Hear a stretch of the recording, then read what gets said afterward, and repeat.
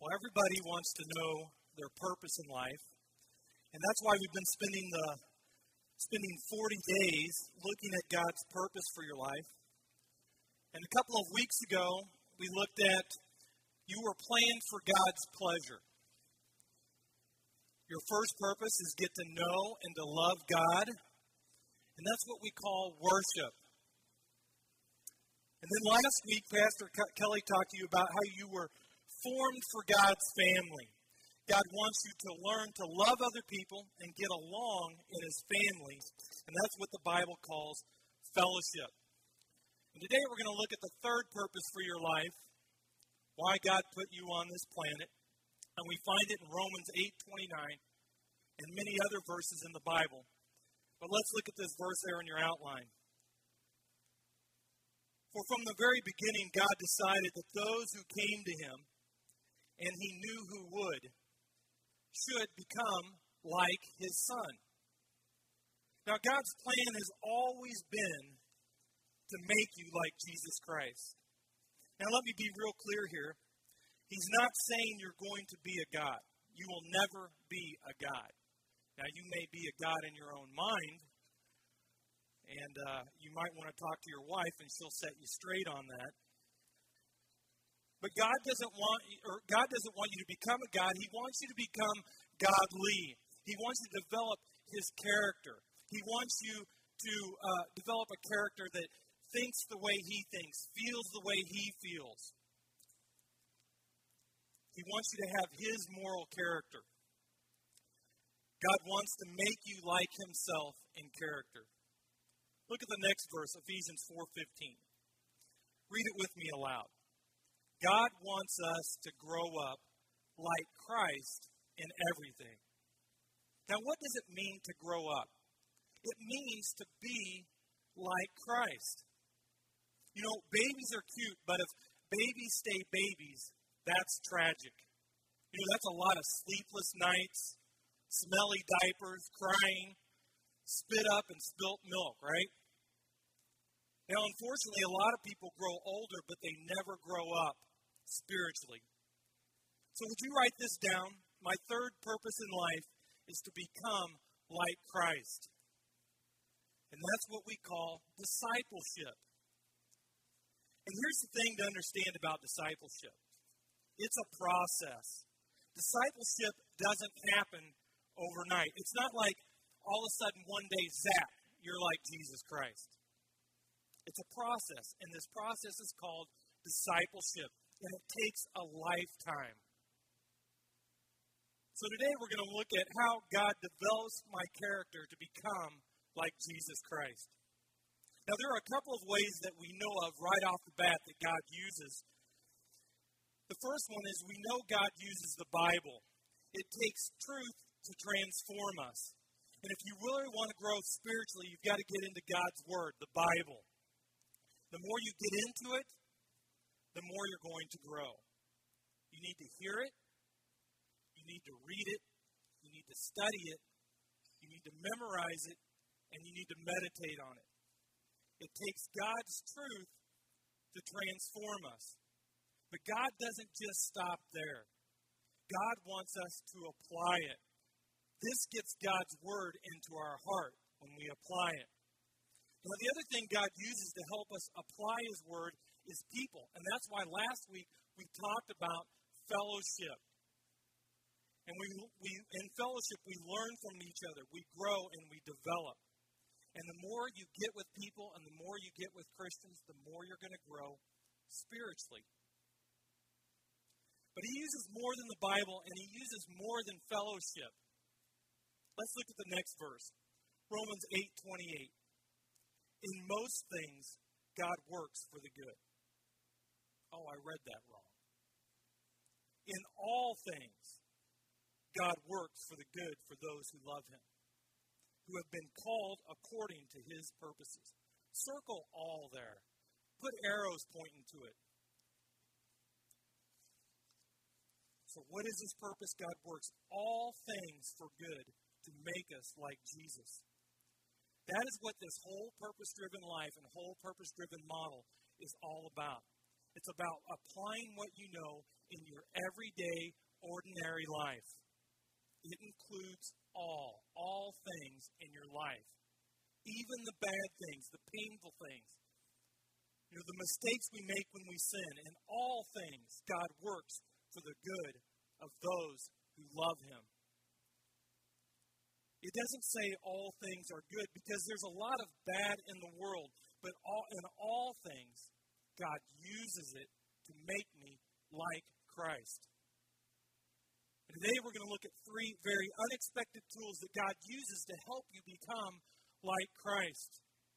And we're going to see them in the life of Jesus Christ.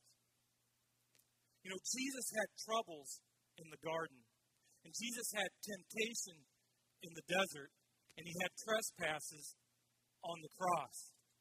And if you're going to grow to be like Jesus Christ, God's going to take you through these same life experiences. Now, the problem is these things don't happen automatically. You have to have your mind ready. And that's why those things that we talked about earlier about God's Word, you need to hear it, you need to read it, you need to study it, you need to memorize it, and you need to meditate on it.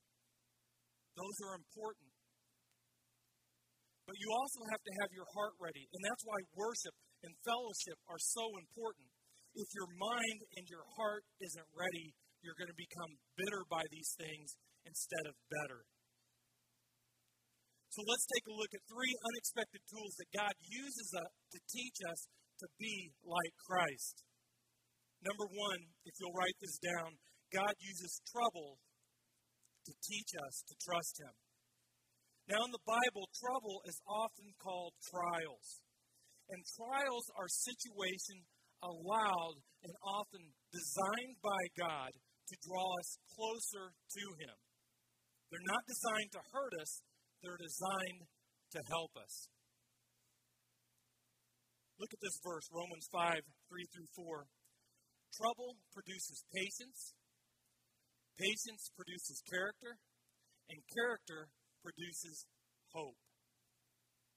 God is always more interested in your character than He is in what you do, your career. You're not going to take your career with you to heaven, but you are going to take your character. As a pastor, I get this comment all the time. Yeah, but you're a pastor. That's easy for you to say, you're a pastor. You're a man of the cloth. You don't have to worry about those things. Literally, the day before the title pastor was placed before my name, I was an iron worker. I had the title journeyman iron worker before my name. Putting the title pastor before my name did not change my character. Receiving the title pastor was a result of my character. The title pastor defines my responsibilities, not my character. And the same is true for you. What is your character like as a nurse, as a truck driver, a salesman, a mom, a dad, a wife, a husband, or a Christian? Is it the same character as Christ? And so God says the goal of life is character, not your career, not your title. God also says the goal of life is character and not your own personal comfort. And until you understand this, life isn't going to make much sense because all kinds of problems are going to come your way. You're going to have troubles. You're going to have trials. You're going to have difficulties in life. And you're going to go, why me, Lord? Why is this happening to me? As if your life is supposed to be a life of comfort. The goal of life is not comfort. This life is not heaven on earth. One day you're going to be in a place with no problems, no trials, and no difficulties. And that's called heaven. That's going to be a great place. And you're going to spend forever there. But if you keep thinking you're going to have heaven on earth, you're going to be very disappointed in life. This life is not the place for comfort. It's a place for character development. And one of the things it takes to develop character is trouble produces patience. Patience produces character. And character produces hope. Now, would you write this down in your outline? Every problem has a purpose. It doesn't matter whether you caused it, somebody else caused it, or the devil caused it. Every problem has a purpose. And what is that purpose? It's to make me like Jesus Christ, to build character in my life. It's on-the-job training. Jesus' greatest trial was the night before he was crucified. He knew what he was going to have to face the next day. And the intensity of that turmoil in his heart was enormous. He was going to take the sins of the world on himself. He was going to die a horrible death by crucifixion. And the real question for him that night would be, would he trust God? Would he trust God to know what's best for his life, even if it meant an extremely painful death? You know, that's what Jesus had to struggle with that night. And so notice, under the stress of carrying the weight of the world, he asked his disciples to stay with him while he prayed. Look at this verse, Mark 14:32. They came to the garden called Gethsemane. And Jesus said to his disciples, sit here while I pray. Now notice, even Jesus needed friends while he was going through troubles. You know, that's why you need a church. That's why you need a small group. That's why we talked about fellowship last week. Nobody is supposed to go through troubles alone. Even Jesus needed friends. If you guys would just hang out with me while I pray here. The stress and anguish over him. And he said, the worry in my heart is so great that it almost crushes me. This is major trouble he's going through. And he said, I'm almost crushed when I think of what's going to happen tomorrow, what I'm going to have to go through. And most of you say, I know that feeling of when I think I can't make it another day. And notice Jesus' response here in this next verse. Father, he said, everything is possible for you. Please take this cup of suffering away from me. Yet, I want your will, not mine. If you're going to become like Jesus, you're going to have to learn it's okay to say to God, God, I don't like this. God, would you please take this away from me? God, I know it's possible for you to take this away from me. But you're also going to have to learn to say, I know everything is possible with you, yet this is what's best for me. Your will be done in my life. You know, Jesus, he surrendered to God's plan. He says, whatever fulfills your purpose in my life, that's what I will do. If you're going to become like Jesus Christ, you've got to learn to trust God completely. Even when things look terrible, things look like they're going to fall apart. When you're saying, I don't understand this. I'm dying. I'm sinking. I can't take anymore. You're going to have to learn to trust God completely just the way Jesus did. Because God uses trouble to teach us to trust him. You know, it's easy to trust God when everything is going great in your life. But the real test of your faith is what do you do when things aren't so good? When you don't feel like hanging out with God? When everything is going wrong? You have these bad feelings. You know, God often takes away our feelings in order to teach us faith. So the next time you get into trouble and you go, why is this happening to me? Well, now you know why. God is teaching you to trust him. And here are a couple of helpful things that will help you along the way when you go through troubles. You know, some of you are in trouble right now. So the first thing I would encourage you to do is to keep a spiritual journal. You know, God told Moses to do this when they spent 40 years wandering in the wilderness. In Numbers 33:2 it says, at the Lord's direction, Moses kept a written record of their progress. Now, keeping a spiritual journal is not the same thing as a Dear Diary. The difference between a diary and a journal is that a diary is a recording of the events in your life. And a journal is a recording of the lessons learned.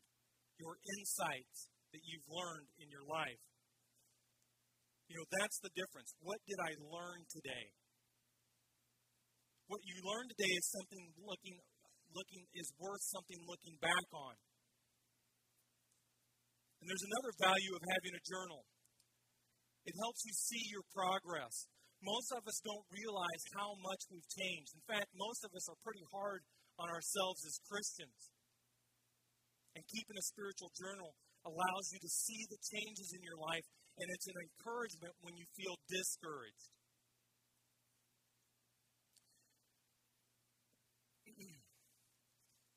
The second thing is to remember the reward. In eternity, God is going to reward your character development. And this is great news. In the Bible, it says, our light and momentary troubles are achieving for us an eternal glory that far outweighs them all. The Apostle Paul says here, what you're going through isn't going to last. And even if it lasted a lifetime, it's nothing compared to eternity. I love this verse in the Message paraphrase. It says this: these hard times are small potatoes compared to the coming good times and the lavish celebration prepared for us. The lavish celebration. There's a second surprising way, an unexpected tool that God works in our lives to make us more like Jesus Christ. God uses our temptations to teach us to obey Him. Now, I think it's important to be real clear about the definition of temptation. Temptations are situations designed by Satan, and they're intended to harm us. That's what temptations are. God never tempts us, but God is able, because of His greatness, of His power, and who He is, to use Satan's temptations for good in our lives. Because temptations always provide a choice. And when I choose God's way rather than Satan's way, then Satan's plan is ruined. God uses the choices I make when tempted to help me to grow spiritually. Let's look at the life of Jesus. Jesus faced temptation. He never sinned, but He faced temptation. Right after He was baptized, at the very beginning of His public ministry, He went through an intense 40 days of temptations in the desert. Look at what the Bible has to say in Matthew 4:1. Then Jesus was led by the Spirit into the desert to be tempted by the devil. Now, if Jesus faced temptations, guess what? You're going to face temptation too.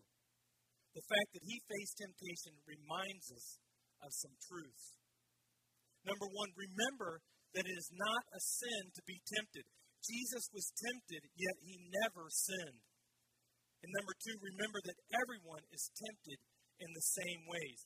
One of the greatest tricks that Satan uses is he gets us to believe that our temptation is unique, that it's different than anybody else's in the whole world. But that's not true. Your temptation is just like everyone else's. We're all alike. We all face the same temptations. And if you're scared by a temptation that you're facing, remember that Jesus faced temptation. And God is able to help you get through it. It's also important to remember that you'll never outgrow temptation. You will never get to a point where you're so spiritual in life that you won't be tempted. There was nobody more spiritual than Jesus Christ, yet He was tempted. And you never get so old that you're not tempted anymore. We're all tempted throughout our entire lives.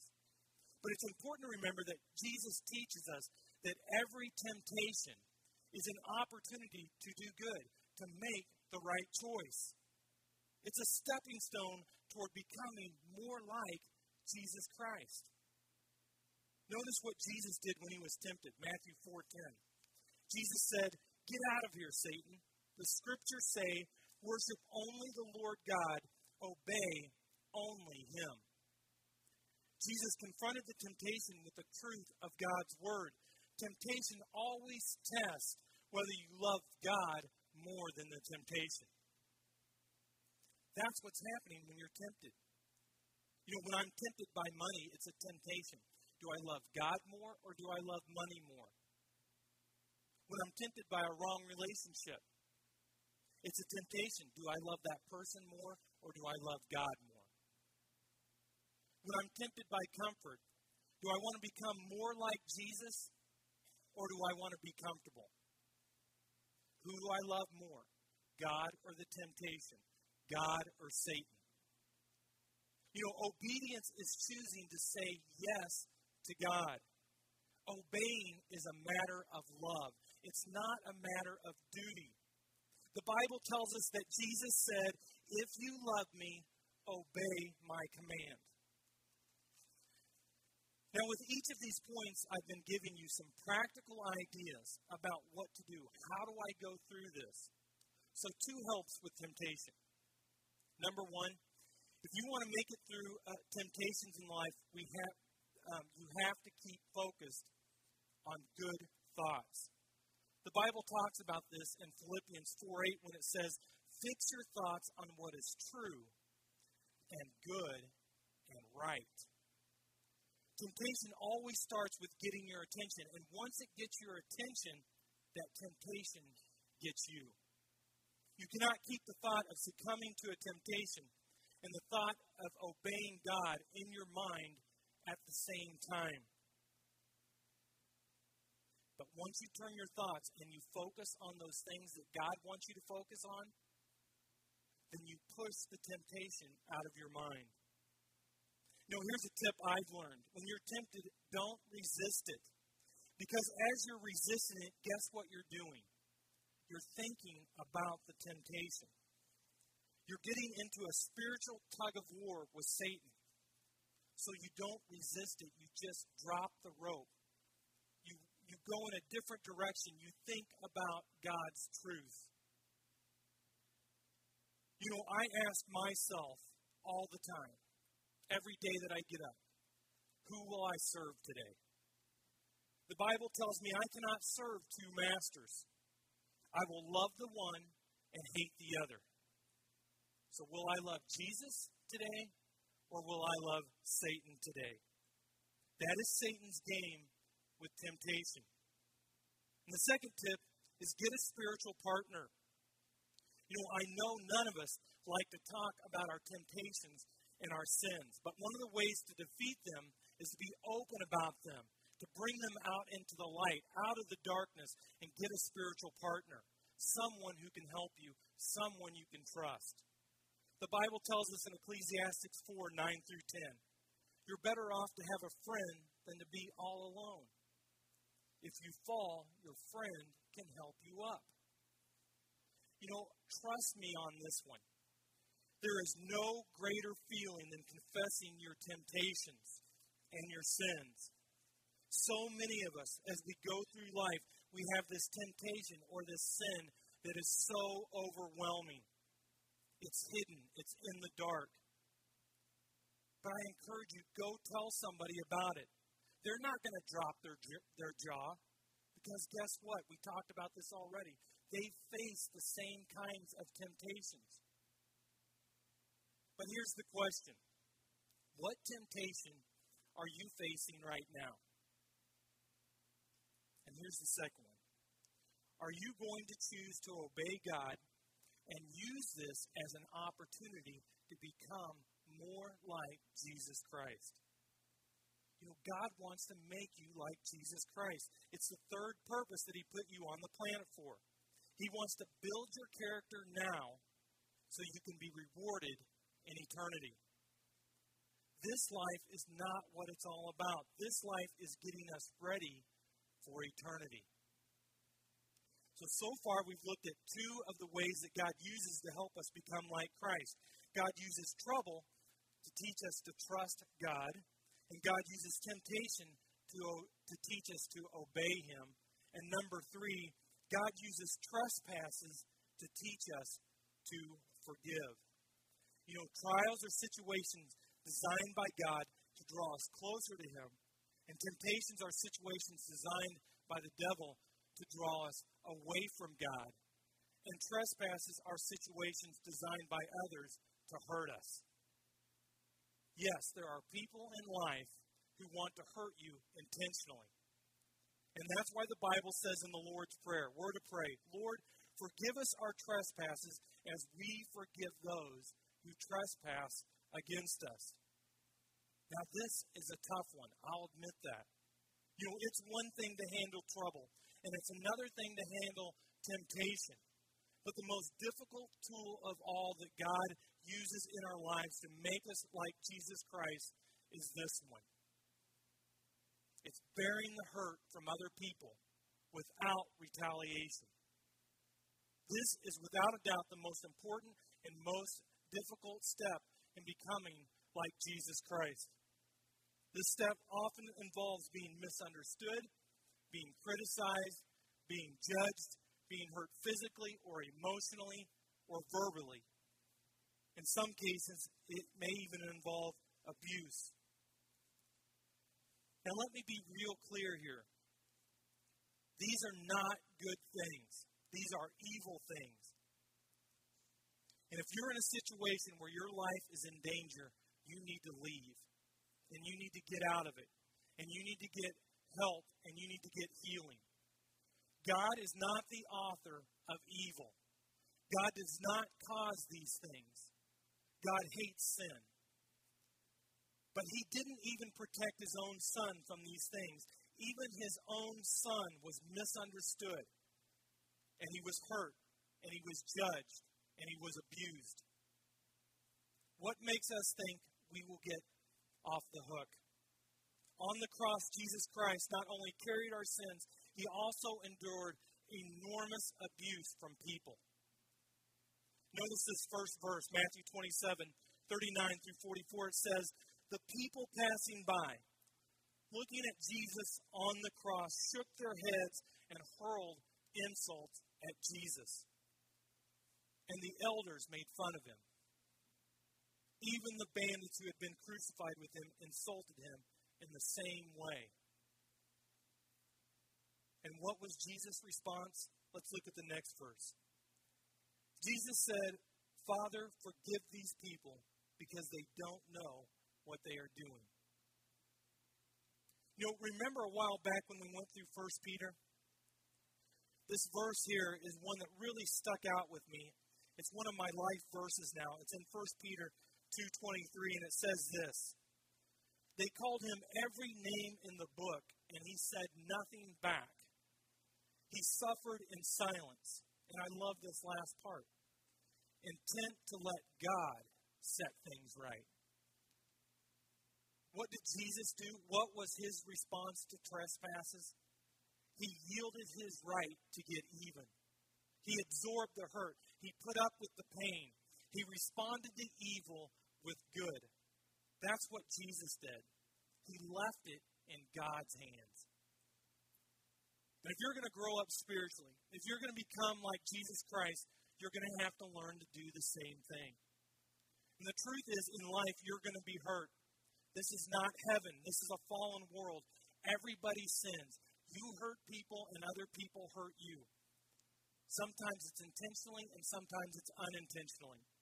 But if you're going to be like Jesus Christ, you have to learn to forgive. And how do we do that? How do you learn to forgive if you've never been hurt? You can't. You can't learn to forgive unless somebody's hurt you. And forgiveness is one of the primary qualities of God. And God wants you to learn to become like him. So there are hurts that are allowed into your life in order to make you like Jesus. This is a tough one, so let me give you a couple of tips here. Number one, remember that God has forgiven me. The Bible says, forgive others just as God forgave you because of Christ.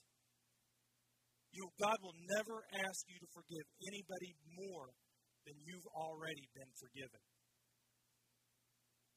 And number two, remember, God is in control.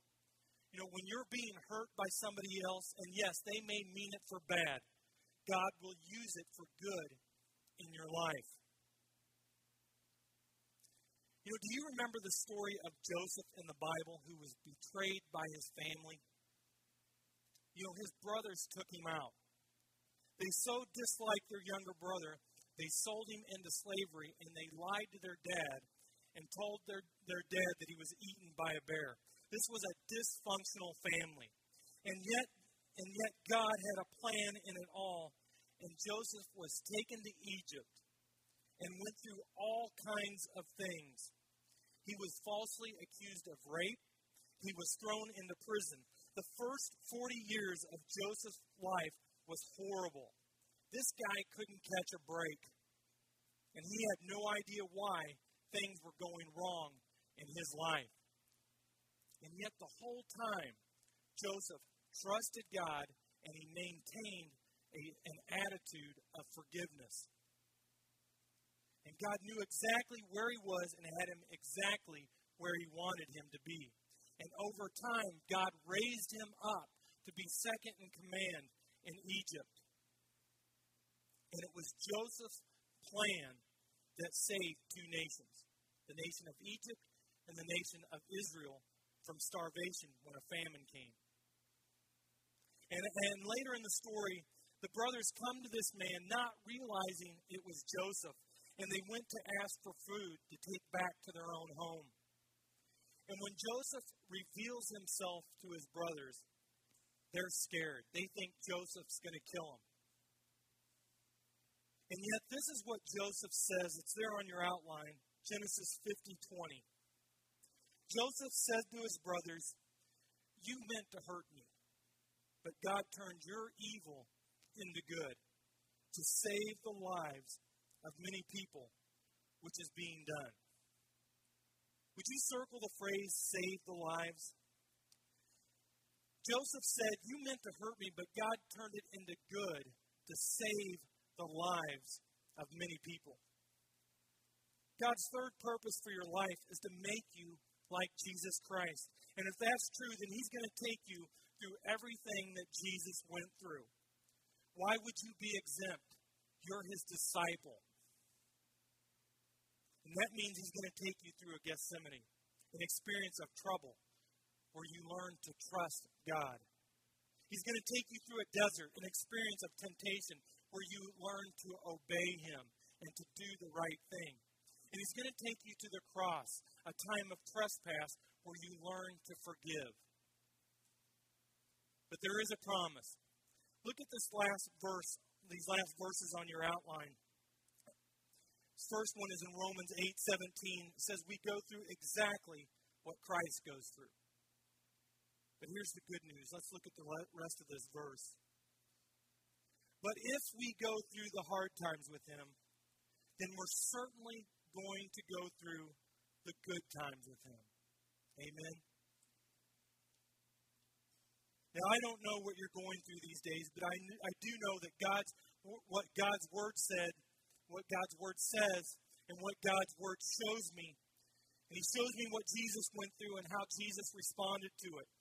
And I know that God wants you to have the character of Christ regardless of what you're going through. And I am confident this is how God wants you to respond. It's the last verse on your outline. Let's read it together. This is the memory verse for this week. Read it with me. Your attitude should be the same as that of Christ Jesus. Philippians 2:5. Let's bow our heads. Dear Father,